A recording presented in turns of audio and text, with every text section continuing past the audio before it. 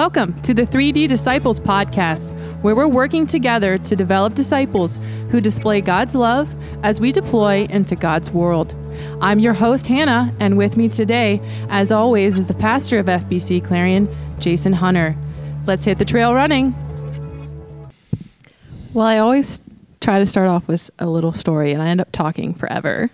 I thought it'd be nice to start this episode with just asking, how are you, Jason, today? How am I today? Yeah, how are you? It's been an interesting day. Yeah. I'm going okay. Yeah. I'm going okay. There's some flashing lights outside of our church right now. A couple of wrecks around town. Sun shining. Yeah. Got to go out and sit in some sunshine today, so that's great. And, Yeah. I was talking to a friend, a new acquaintance from South Carolina.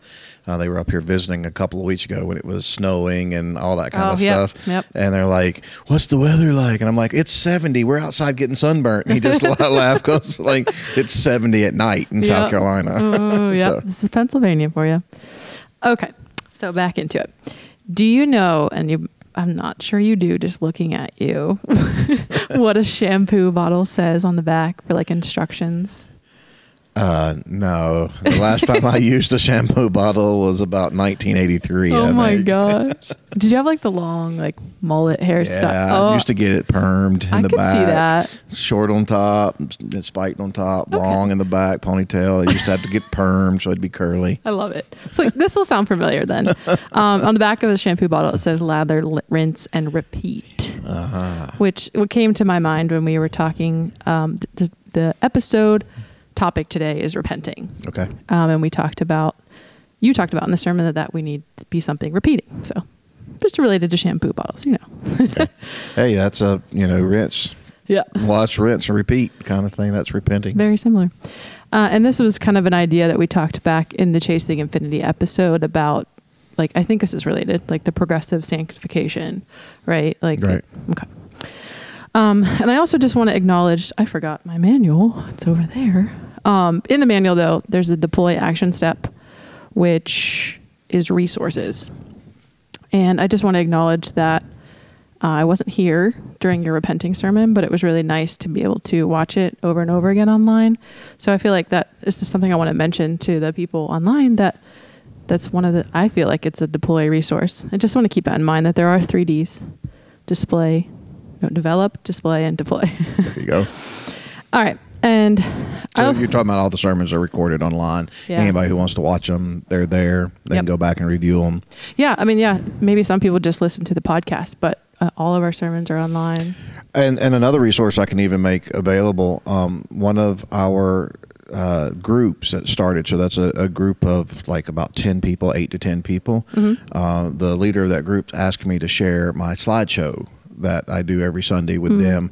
It's in Google Docs. I just share it with them so they can use it in their group as they're talking. Yeah. They're kind of reviewing things, so they got slideshow to kind of look over and that kind of stuff. So if Cords or anyone who's wanting access to the slideshows or whatever, so they can kind of see them again, I'm more than happy to share those with anybody who would like to have access to those, to look over them. Yeah, and a way to do that is on our website. There's the option with a plus sign and the talk to the podcast, or email, or the text message and the connect. Yeah, just email me straight at church, jason@fbcclarion.com. Okay, so there's the PowerPoints. All right, so I'm kind of starting to see the whole picture, I think, from Living Righteous. Because I was going to ask, if we recognize a sin in a brother or sister in Christ's life, how should we encourage them to repent? But I started to think about some of the other sermons, and I'm thinking that we must first search their hearts to see if they truly revere God. Mm-hmm. And then we need to see if they agree with their sin about God, like confessing. Right. Yeah, and then maybe we can see if their heart's ready to accept correction. Would that kind of be? Yeah. So it's very much a flow. Revere God. You always start with God. Revering God displays or sheds light on our sin. We can only see our sin as we see the reverence, as we revere God. Then our need for grace and faith, confession, repentance go together. Mm-hmm. And so there's this progression kind of idea there. And so let's just role play for a second. Like if I was your sister in Christ and there was something that I needed to repent about, how would you approach me would you just immediately say like, you need to repent of it? Like repent, how, for the kingdom of God is at hand. Which we've seen. Yeah. Well, I think, we're definitely called to be each other's, to care for one another. Mm-hmm. I think in that sister to sister, brother to brother kind of relationship, it's got to be a serious relationship. And sometimes it's almost got to be invited. Like you got to know somebody that you can do that in. And I think really the first conversation is, I have concern, can I talk with you about something, and getting that permission to talk about it. But I think that the question is, what do you think about this? Do you think this is right, or do you think this is wrong? Yeah. Where do you find this at on the scale of sin? Because really agreeing with what God's identified, recognizing something as sin is really the first step. And a lot of people, it's amazing. I've talked with people who have sin in their lives, things that the Bible clearly categorizes as sin, and they never heard in their life that it was wrong. I mean, and some of these things you'd be like, no one ever, I'll use stealing, as an example. Like, I never heard stealing was wrong, but there are things in our world where people actually have never heard that, especially in a world now that, absolute truth is not in existence. Everything's relative. A lot of people are pushing back on sins and so forth, and just to point those things out is like, I never really thought about that. Yeah, and I kind of get where you're meaning by like, it has to be a close relationship, because if you start with the question of like, do you agree with God? Like, and if they don't, then you can sit down together and like look through His Word or pray about it together and like start to bring light to that. Right. To that sin. I really think it's you got to build a long enough relationship with somebody where they are willing to listen. Like I call it earning their ear is kind of how I refer to it sometimes. Like, too many people want to point out people's sin who they don't have a relationship with. And there's an old catchphrase or something like, people don't care what you know until they know how much you care. Oh, I like that. Yeah. And so it's that kind of idea. So I think that's really the baseline for that. And then, based on the relationship, then you'll know how to respond to it, because, there are friends I have who want me to like come at it straight. Yeah. There are guys who want me to like, let's dance around. Have this study today. And you bring up a study that, kind of lets them discover it without ever having to directly kind of talk about it. Yeah. So is that something that you hope, we talked about us being the saints, the followers of Jesus, the believer's manual, the saints being able to do that with each other. Like, obviously with ourselves, I think a lot of the sermon was focused on, okay, how do you do it? But we also want to be trying to progressively sanctify one another. Yeah, well, we are responsible for one another. That's one of the really tough things of being in the church. And that's not going to be like the whole church responsible for everybody. I've actually been in a conversation with a individual this week who has asked me, like, will you hold me accountable? Will you walk through me with this? I'm having some struggles with XYZ. Yeah. Is there a way that you can help me with that? And so they've invited me in, and I have a person in my life that I open up all my doors to, and like you can call me on the carpet about anything. And so I invite them in. And so I think finding, and that's really part of the essence of the cord idea. What we really want, that's the level we want cords to get to. Yeah. Like, you're not going to feel comfortable with 100 people talking to you like that. It's just, that's just the reality of human. But if you had 2 or 1 or 3 that you could like really share with, then we would see some really strong discipleship development. Yeah, awesome. Most of us spend our time hiding from one another instead of opening up to one another. So the cords be prepared to be forced open like a nut.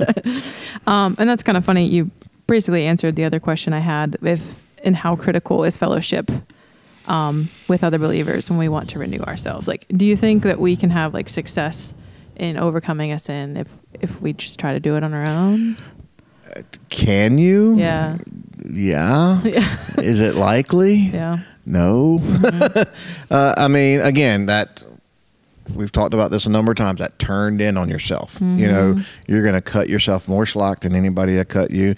You're going to accept all your justification when other people won't accept your justification. You're going to accept your lies. You're going to, like, oh, I'm the only one. You'll let yourself get away with stuff that no one else, that other people won't let you get away with. Yeah. And so we're really not designed to be Lone Ranger Christians. I mean, really, God's design. I mean, there's a passage within the scriptures that I think we often overlook the entirety of, and so it's in the creation story, and God is making everything, and it is good, it's good, it's really good, it's good, it's good, it's good, it's really good, really good, really good. You know, it's just all this goodness in creation and perfection, and then there's this verse: it is not good. And what is it not good for man to be? Alone. Yeah. That's right. But see, we couch all that in, oh, that's marriage. But I think it's a lot more than just marriage. Yeah, I mean, it is marriage. It is that. But there's a lot of people who aren't married.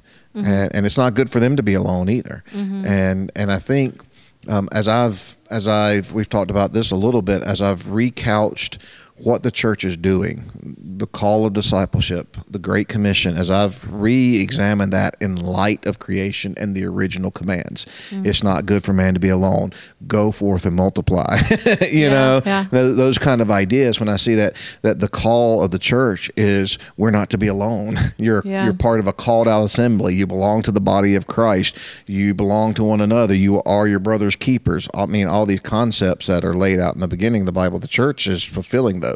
And we're supposed to be going forth and multiplying, making more people in right relationship with God. And so that aloneness is bad. And it's particularly bad for people in a right relationship with God. We were called to be, the intent was culture. The intent was community from the beginning. Adam and Eve, go make a whole bunch of people that are going to worship and be with me together, And I was just recently talking about somebody else, and we were having a baptism discussion, and they had a particular, way, and I was like, the only problem is baptism is a communal thing.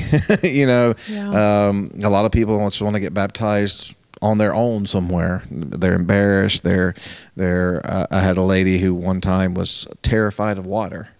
And she was overweight, and so she was very self-conscious, and so she didn't want. And I'm like, yeah, but this is a community event. This you come into the community rallies around this. There's a communal aspects of that, and it's not just I do these things by myself and that kind of stuff. It's hugely important. That's funny. Like my husband and I actually had that same conversation, like about baptism. Like, what if you just get baptized by yourself, just you and the pastor? So cool. He answered that. That's my opinion anyway. Yeah. It's our togetherness can't be stated enough. Yeah, it's exceptional. It's very helpful. A quote from the sermon that you had was, "We don't live life not doing things. We live life doing things." And you talked about the steps to repenting are to recognize, renew, replace, and repeat. So just bear with me for a second. Okay. I'm going to tell a quick personal story about how I kind of noticed without realizing that those R's are kind of what happened. So I was struggling with a relational sin, and I kept failing over and over again for years. And it was something I wanted to stop doing, but I just felt weak, and I was almost ready to give up. And so just first recognizing, I feel like I felt guilt, and I kept studying God's word to see is this a sin? And then to renew, I was attended a church where there was a speaker that came, and she wrote the book called Amazon Girl, Dare to Dream. And she was talking about how instead of trying to pursue this thing that is just very strongly tempting you, just replace that thought, renew that thought with how much you love and desire God. Do you love and desire him more than this thing that you are being tempted by? And then so for the replacement step, I got out of that relationship that was sinful, And then for repeating, I got back into that relationship, got back out of that relationship, and then married the best man ever. So so you replaced him finally. Yes. Yeah. So yeah, I mean, it was cool. That was what I thought about when you were talking about those 4 steps and just being renewed. I didn't feel victory until I started to think about, how much do I love God? Like, how much does he mean to me over this like strong temptation that I have? And it was just, that was just a personal story. And that is really the bedrock of repenting, is the mind game. Because when you study the word that's usually translated repent, it really means change your mind. And so our thinking always drives our behavior. And so until we change the way we think about things, behavior usually doesn't follow. Yeah. And so that is the bottom line. That's where it starts. Yeah. So, and just like, I don't know if there's anyone listening online who might feel like they're in that place, but I definitely needed someone to tell me that, like, replace it with a different thing. And like, I felt very encouraged by your sermon, because I didn't feel victory until that happened. But anyways. Yeah. Well, that's great. Yeah. Okay. And then another verse that you quoted in the sermon was 1 Corinthians 10:13, which is, no temptation has overtaken you except what is common to humanity. God is faithful, and he will not allow you to be tempted beyond what you are able, but with temptation, he will also provide a way of escape so that you are able to bear it. So this kind of goes back to the personal story, though. Why did I feel like I was unable to bear the temptation at one point? Do you have any idea? Because you didn't want to stop. Okay. That's getting back into the relationship. Yeah. Right. I mean, you hadn't changed your mind yet. Yeah. Like, this is the road. I really want to be on this road. And God gives us, I think I used the example of kind of like driving down the freeway kind of thing. There's plenty of off ramps. Yeah. But like, no, this road is getting me where I want to go. Yeah. And so I'm just going to stay on this road. And until your mind changes, like, where this road is taking me isn't where I want to go. Yeah. I need to get on a different road.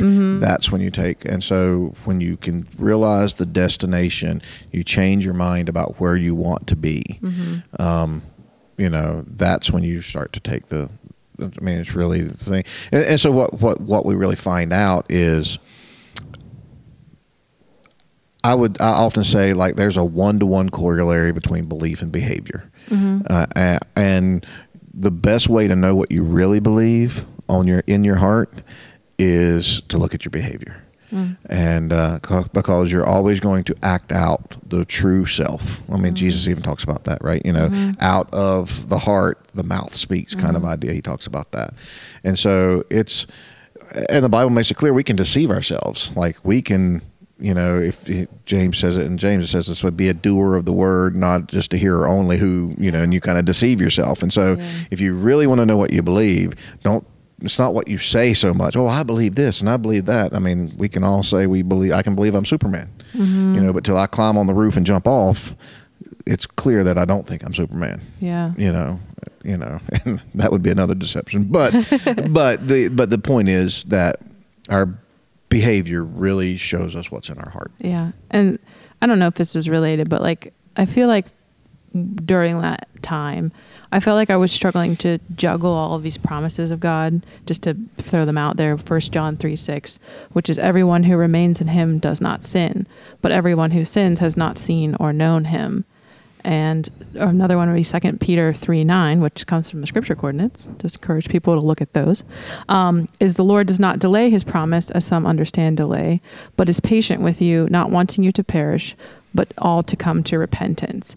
And like, those almost feel like they're headbutting to me, where it's like, I want you to repent, but if you are practicing sin, then you don't know me. And it's just like, I don't know. I just struggled to juggle those promises. Yeah, well, the first one you read, the 1 John 3:6, yeah. 3:6, yeah. That's where it's actually the best translation is not he who sins, he who is sinning. Oh. And so it's what a participle is actually what that word is. Yeah. And so it's got the ing on the end, and this continual act of sinning. So it's not that you have sin in your life. Yeah. It's the continuation of a particular sin. Right. And so that what the Bible is teaching us is there's just real expectation is you might have sins in your life, but that eventually that should be done away with. That should be repented of. If you are for the rest of your life keep doing this same thing, you keep on sinning, that's not okay. That's when you're not a believer. And so that's where that translation. So that's why I changed the wording of the sermon from repentance to repenting. This continual practice. Yeah. And so the Bible says you shouldn't keep sinning, but you should keep repenting. Mm-hmm. you know. Yeah. And that was a huge, mind-boggling thing to me, I guess, is when you explain that this isn't just like a one-time thing, a one-time commitment. It is something that needs to be done continually. So yeah, and that's part of the reason I think even celebrating the Lord's Supper is a good practice, because it should confront us with sin, reverence, and the need for continual repenting, throughout the rest of our life. We always need the gospel for the rest of our life. Mm-hmm. That brings us to the end of another episode of the 3D Disciple Podcast. Well done. You've taken another step into becoming an intentional disciple of Jesus, and that is no small feat. Don't forget, we really do want your questions. You can text us at 814-334-8426. We ask you to consider following the podcast. That way you can be notified every time a new episode drops. We invite you also to come and worship with us at 10:30 a.m. on Sundays. You can join us at our Main Street campus, which is in downtown Clarion, located between the Dunkin' Donuts and McDonald's. Or you can find our online campus on all the platforms like YouTube or Facebook by just typing in FBC Clarion. You can find everything else you need at fbcclarion.com. All the links are found in the description below. I want to take just a moment to thank Hannah, our host today, as well as Brianna, our director-producer behind the scenes. We'll see you next time as we take another step into following Jesus.